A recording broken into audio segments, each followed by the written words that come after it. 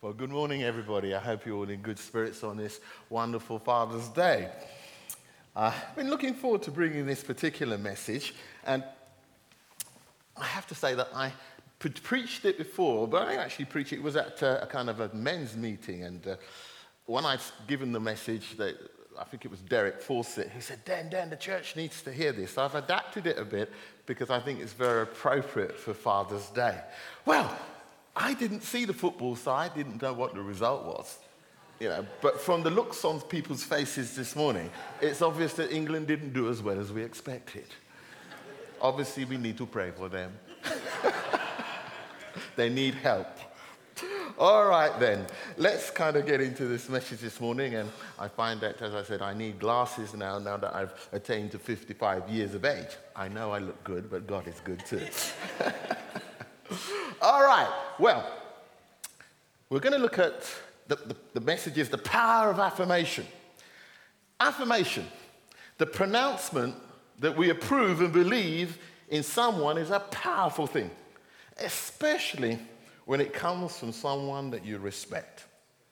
In this session here, we're going to consider the power of affirmation in three areas: the Godhead, the family, and the church. And of course, I'm going to make some inference, particularly to us who are fathers in this role. So, we as fathers indeed have an important role to play in the process of affirmation, especially in our family and in our community. And by the way, when we use the word here, community, I avoid using the word church, but when I use community, I mean the church, yes? So let's consider these three areas, and let's go through this now. And then at the end, I've got something we're going to do together, which I think will be a blessing to all of us. So here we go. Right, the Godhead. Let's go to Matthew 3:13 to 17. This is the baptism of Jesus. Then Jesus came from Galilee to Jordan to be baptized by John. But John tried to deter him, saying, "I need to be baptized by you, and do you come to me?" Jesus replied, "Let it be so now. It is proper for us to fulfill all righteousness." Then John consented. As soon as Jesus was baptized, he went up out of the water. And at that moment, heaven was opened, and he saw the Spirit of God descending like a dove and alighting on him. And a voice from heaven said, "This is my Son, whom I love, and with whom I am well pleased." Now, some of our medieval artists have contemporized Jesus with, done pictures of Jesus with the dove, as it were, above his head with the ring. And of course, everywhere Jesus went, you could see the dove, so you knew that this was Jesus. Well, it's not true. It was only at that moment. But here's some points. What I love is this. God, he comes to earth in the person of Jesus Christ. And at his baptism, it's like the whole Trinity turns up. Oh, it's my boy down there. Oh, I gotta go. So the Father breaks in on the baptism. Of course, how can the Father break in and not the Holy Spirit not be there too? So they all come. And it's like the Father can't wait to affirm his affection and attention on his beloved Son. We also read in John 17:3-5 about the Son glorifying the Father. Because within the Godhead, there is this affirmation of each other. So we read in John 17:3-5. "Now this is eternal life, that they know you, the only true God, and Jesus, whom you have sent. I have brought you glory on earth by finishing the work you gave me to do." Let me just stop there. Friends, Lisa Guinness in her book, Journey of Grace, says this: Satan steals God of his glory by stealing our glory, by robbing us of our glory. And what Jesus did, as he walked as a man in his humanity, because he lived the life that God intended us to live before the fall, his life glorified the Father. Part of the redemptive act of Jesus on the cross is to bring us back into that place so that by the power of God's Spirit, as the works of darkness are being revealed in our lives and removed and replaced, we begin to glorify the Father by living out the life that God intended us to live. You see? So the process of sanctification, as the Holy Spirit comes and deals with your stuff, and as you begin to walk into what God has called you to be and to do, so that brings glory to the Father in the same way that Jesus brought glory to the Father by walking out the plan and purpose that God had set for him before the foundation of the earth. Take a breath. Does that make sense? Good. Back to the text. And now, Father, glorify me in your presence with the glory I had with you before the world began. So, while Jesus is walking in the earth and as he is living out the destiny that God had planned for him before the foundation of the earth, so that was glorifying the Father. But we also read in John 16, 13, 14, the Holy Spirit glorifies the Son. But when he, the Spirit of truth, comes, he will guide you into all truth. He will not speak on his own. He will speak only what he hears. And he will tell you what is yet to come. He will glorify me. It is from me that he will receive what he will make known to you. So within the Godhead, there's this mutuality of affirmation, with the Father affirming the Son and the Holy Spirit affirming the Son. Now, there's good theology there. Now, what is God's plan for us as mothers and fathers here? And if you're not mother and father, maybe you will be at some point. That wasn't a prophetic word.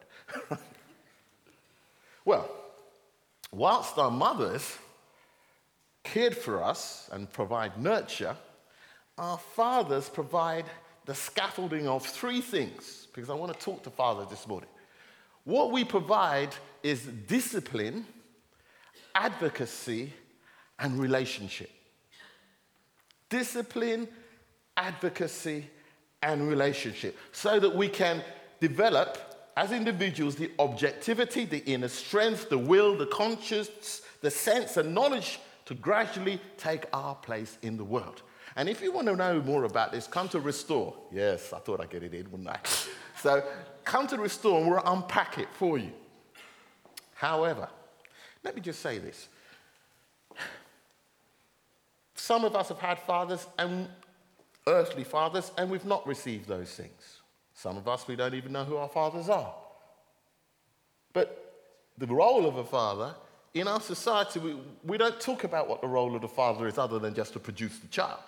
But the discipline that we see and we receive from them, we internalize. If you don't internalize it, then you have to get it from another source. Now, I was blessed. I was with my dad yesterday. He's about 77 now. My mum's 80 this year. We'll be celebrating that. And it's always fun when I go there. My dad was very strict. So we had discipline. But reality is, I never internalized that. I actually got it from another source. When I did athletics, and I had a coach called John Sullivan, I was only about 13, 14 at the time, I started to go to the track on a regular basis. So while other people were running all over the place, I was going to train 2 to 3 days a week, and I loved it. And it gave me a discipline. So later on, I went to become a Middlesex champion, etc., etc. But the important thing was that it gave me a discipline. I internalized that, and I still use that discipline and focus today. The stamina that it gave me, it means that sometimes if I have to work through the night, I can do it. I need some help. Some energy drinks do help. Yeah. But if I have to push it, but it's the discipline that I got there. Advocacy. I'll never forget, time for confession, but when I was growing up, I had a fight with this boy. I know it's hard to believe that I would fight with people, but yes, I confess to it. And I punched this boy called Glenn in his stomach. And he told this boy called Robbie Banerjee. And Robbie Banerjee, he used to wear monkey boots. Now, you know what monkey boots were? Some of you know what they're like. They're like, they call them bobber boots, but, airwear. Anyway, word got out. Robbie Banerjee was looking for me. And And I remember it. We lived in Florence Road, and Marcus Road was like directly ahead. And I saw Robbie Banerjee coming for me, and it was like one of those duh, moments. I tell you, I was running faster than Linford Christie. I was legging it. Dad, Robbie Banerjee's going to get me. And my dad, who's quite a short man, but he's, well built, he just came out the house in his slippers and walked down the road like the Incredible Hulk. Where is this Robbie Banerjee? And Robbie Banerjee saw my dad and just turned around and took off. I'm there like, yes, that's my dad, right? He's my advocate. If my mum was saying to me that if anybody said anything at school about any of the kids, my dad was up there. What is this that you're telling me about my son? And I always remember my dad would say, they would tell my dad about me, and my dad would say, yes, I know that, he's my son. Now what's wrong? Because he said, what are you telling me about my son? He's my son, I know him. Now what's wrong? I mean, there is a kind of a flip side. The last thing I wanted was someone to send a letter home to my dad. In big trouble. See, because my mum and dad came over here with the normal Jamaican kind of 5-year plan. They were going to come here for 5 years and then make some money and go back to Jamaica. But instead, as my dad said, he met my mother and they made 4 children in 6 years. So in the end, they decided to focus on bringing their children up, not going back to Jamaica. So the children became the focus. Now, I'm talking about advocacy. My dad was my advocate. He was there for me. And then the other thing is about relationship. And the relationship in terms of how we relate to the world, and you watch your father models that, and you look at that. Anyway, what is it that many of us are longing to hear in adult life that we may have never heard from a father whilst growing up? The word of ownership, favor, and pride in us as his child. That's my son. That's my boy. That's my daughter. Now, the ladies my accountant, his wife, she's a professor of education. She's Afro-Caribbean, one of the very few. And she said to me, Dan, I heard my dad bigging me up with his friends, but you know what I really want to hear? My dad just say that he's proud of me. I think you got it.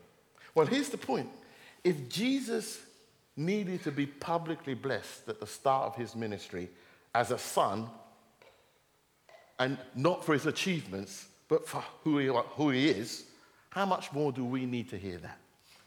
How much more do we need to hear it? And some of the drivenness in us men, where we will spend hours at work and we will do it all for the family, only to get home and find that the family have gone.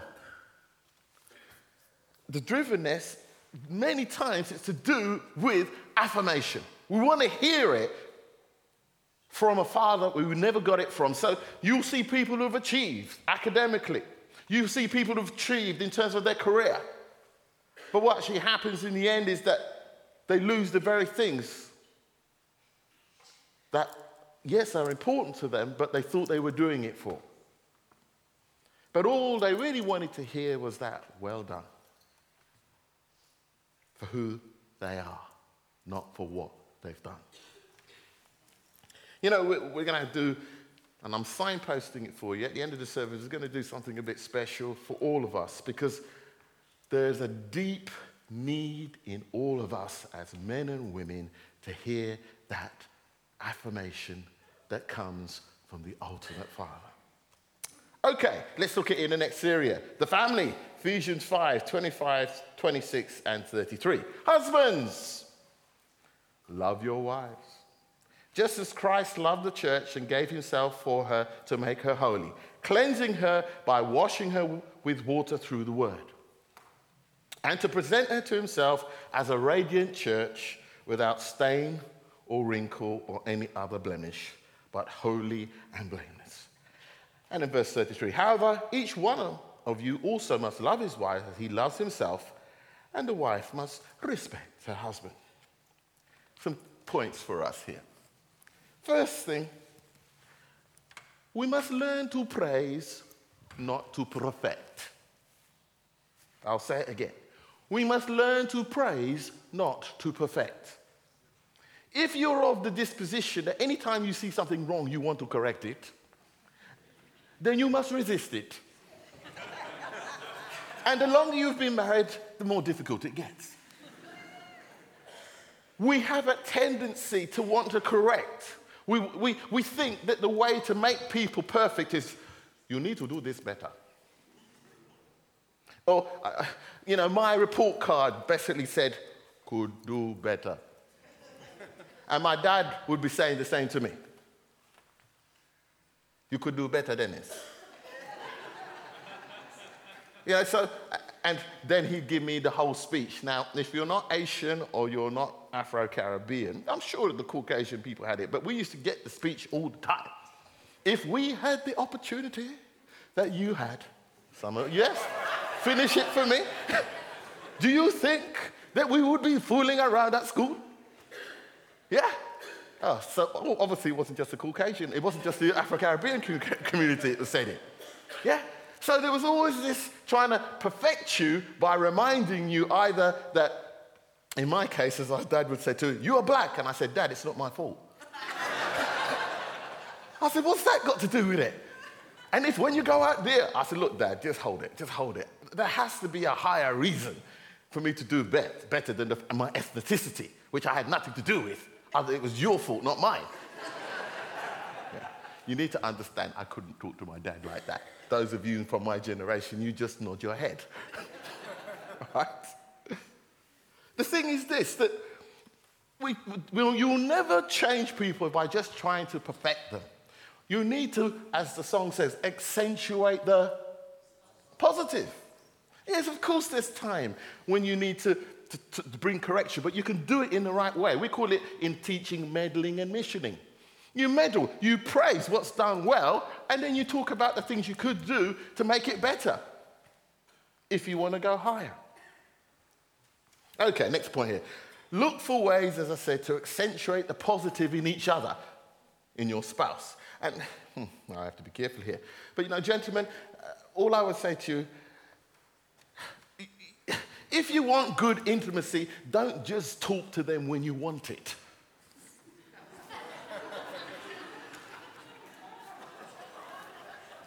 Hello? Are you hearing me? Remember, this has got to go out across many places, so I don't want to use the word, but I'm trying to do it in a way that is respectful. Yeah? Talk to them at other times. Not just at that time. I'll move on quickly. Look to edify. That is seeing the best and resist the temptation to fix things when they tell you their stuff. Have you heard it, that's men, it's not just men, I notice it with women too. You tell them about what happened in the day, and and your husband wants to fix it. And you can see the look on the face, the look of incredulity generally on Wife's face. Was I out looking for an answer? I'm just telling you. I know Eileen tends to, I'll say something to Eileen and she'll go, blah, blah, blah, blah, blah, blah. And I'm resisting the temptation to think, like I didn't think of that. Yeah, there are people like that, well, why don't they just do ABC? And you're doing your best to say, well, particularly for a pastor, people, you might share a few things with people and people just come up with an instant answer. Well, actually, the reality is people have generally thought of that already and it hasn't worked. Yeah. So just resist that. Sometimes all we need to do is listen. We don't have to actually give an answer. You want to be listened to? You see her, she's saying, yes, I just want to be listened to. Yes. Bless your heart. So let's just think about this. That's obviously when we're looking at husband and wives. But what about our kids? Ephesians 6:4 says this. Fathers, don't exasperate your kids, your children. Instead, bring them up in the training and instruction of the Lord. We have the privilege on this Father's Day to be fathers, those of us who are. We have a responsibility to bring up our children in a positive, affirming environment. They need to hear not the words you could do better, They need to be affirmed for who they are, not for how they perform. What are the kind of words? I say not us, our kids. I think we all need to hear these words. It's one I kind of use a lot with my own kids. Proud of you. Not because, just proud of you. Here's another one. I love you. Thank you. Usually a hard one for parents, but we need to get better at it. I'm sorry. Please forgive me. Here's a powerful one. I believe in you. You can do it. Those kind of words build into your children this idea that they can actually achieve, that there's nothing. And particularly as dads, we have a responsibility to, particularly those of us who know and love Jesus, to pray and to watch and to see what our kids are doing so that we can detect those areas where they are gifted or talented and encourage them in it. For a time, Stephen, when he was about 13, 14, he got into golf, which is not a cheap sport. Lynn will tell you this. She has the electric buggy now. Yeah, it doesn't mean the one you sit in, electric buggy for your bag to carry your golf clubs along. She doesn't have to carry on a bag now. She's Now, the thing is that, and when my son is obsessive and I'm a little bit like that, so he was up that golf course and we bought in some clubs and I would go around there. I don't play golf, and I didn't for a reason, because everybody knew Stephen and I was just his dad who carried his bag. Yeah, I'd learnt that from Rachel. You know, you don't have to be in competition with your kids. When you go there, just support them. So who are you? I'm Stephen's dad. That's all right. Oh, he's a good little player, Stephen. Yes, that's right. So it's all about him. He needs to have his own arena. I learnt that actually from Chris Lane. When Rachel was growing up, he says, Rachel, I said, what's going on? Chris said, look, man, she needs her own space. Take her to Burn. So she would go to Burn, and that was her space. So I would go back, and that meant I'd have to come back and forth from Dunstable, but it was worth it. Yeah, so you look to see what they're gifted in and support them in it. Now, it may not come to anything, but it doesn't matter. You don't live your dream through them. You help them to find out what their dream is or what the thing is that they want to do and support them in it. Yeah? These are affirming words that will build them up on the basis of who they are, not on what they've achieved. So finally, let's look at the church. Ephesians 4:29-32. Do not let any unwholesome talk come out of your mouth, but only what is helpful for what? Building others up according to their needs, that it may benefit those who listen. And do not grieve the Holy Spirit of God, with whom you are sealed for the day of redemption. Get rid of all bitterness, rage and anger, growling and slander, along with every form of malice. Be kind and compassionate to one another, forgiving each other just as Christ has forgiven you. Friends, we need to look for ways to affirm people for what they do. We want a culture here in this community of God's people where we are looking out to encourage and build and edify one another. Let people know that they're good about things now. And I always say this, don't wait until people have gone to the next life to tell them they're good about things. You know, we're standing at the grave and they're saying, he was such a good soul, you know, and he's such a generous man. Well, it don't mean a lot to him now, he's in the box. You know, and we have a kind of an English thing, we don't want to make their heads too big, you know, so we won't tell them too much. Now, look, it's wrong. God loves you, and I'm going to come to it in a minute. When he speaks about you, he doesn't hold back. He just, I don't think I'll just say too much about the fact that I love my people. I don't really want them to get too big-headed. No, he doesn't do stuff like that. He's generous. He uses words that bless us, that encourage us, that lift us up. So we need to be positive, and we need to, if someone is good at something, let's affirm them in it. Let's not wait until we go to their funeral and they've gone to the next life, and then we're in the eulogy we're saying all the wonderful things about them that would have blessed the person if they would have been alive.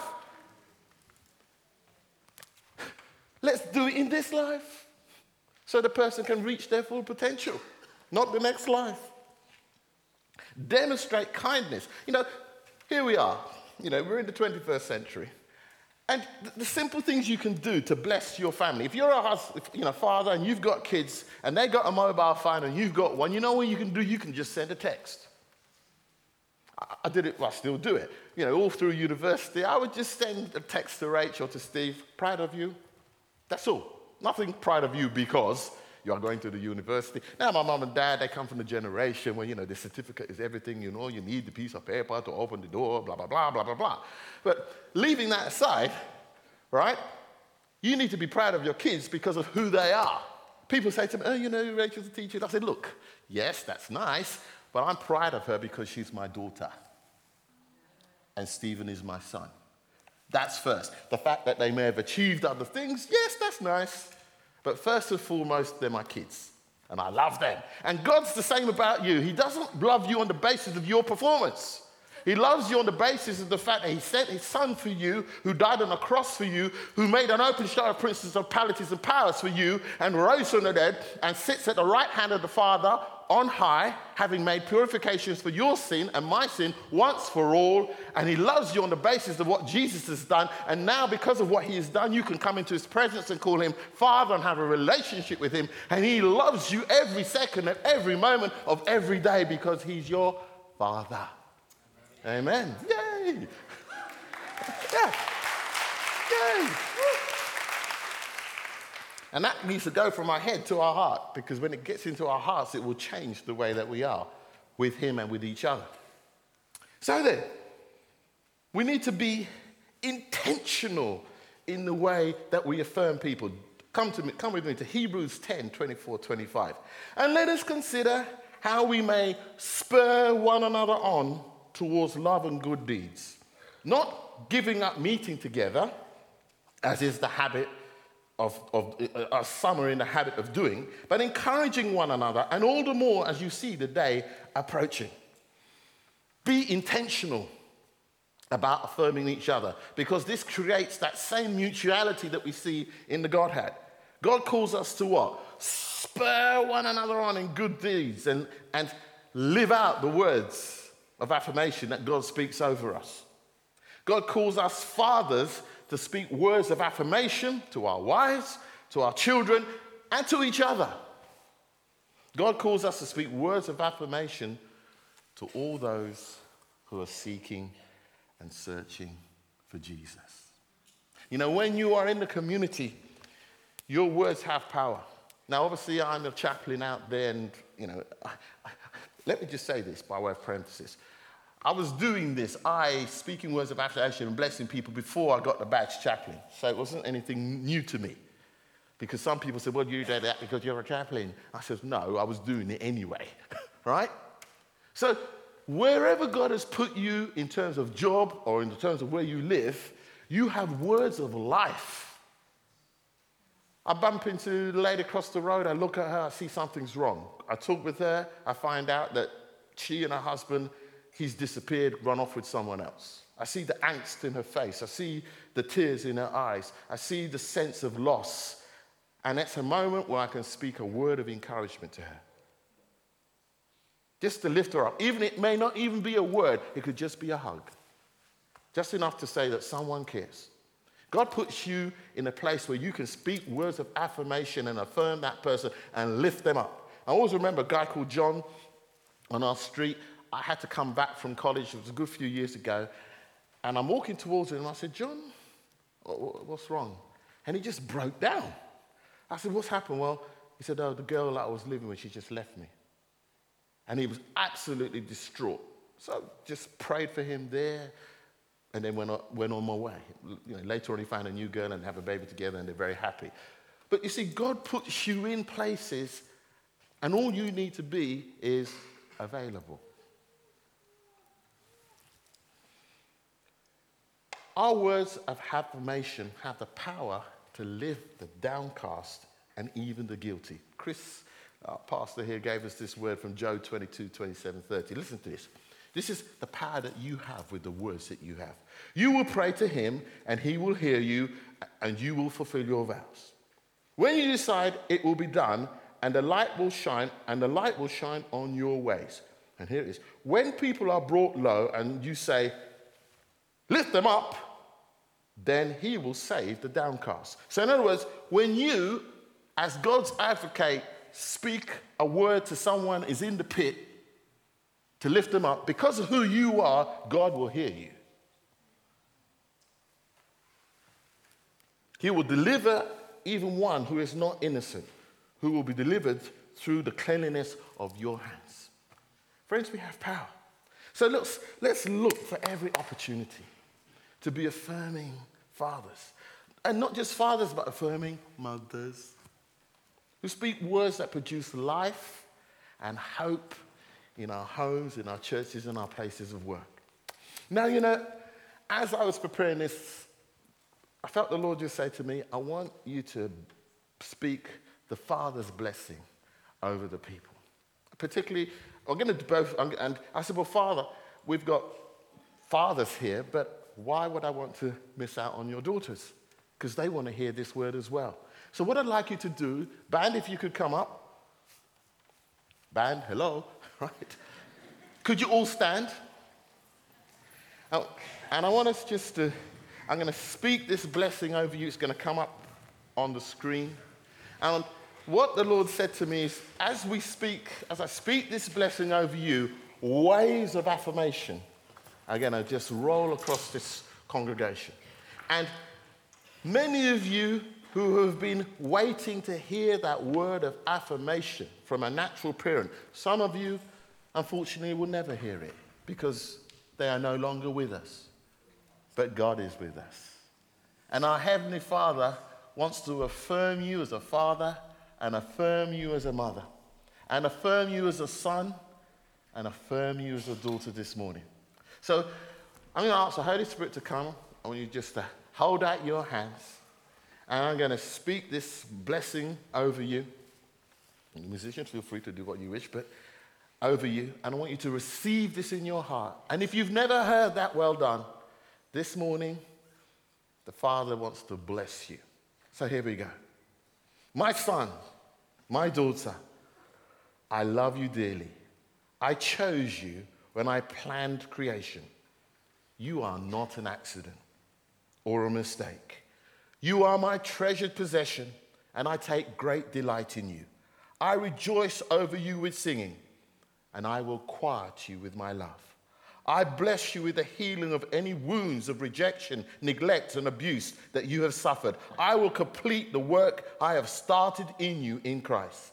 I bless you with overflowing peace, the peace that only the Prince of Peace can give, a peace beyond comprehension. I bless you with life, with fruitfulness, good fruit, much fruit, and fruit that remains. I bless you with success as you receive my abundant provision of grace and the gift of righteousness through Jesus Christ. I bless you with health and strength of body, soul, and spirit. I bless you with overflowing prosperity, enabling you to be a blessing to others. I bless you with the spiritual influence as my son and daughter, whom I love and favor.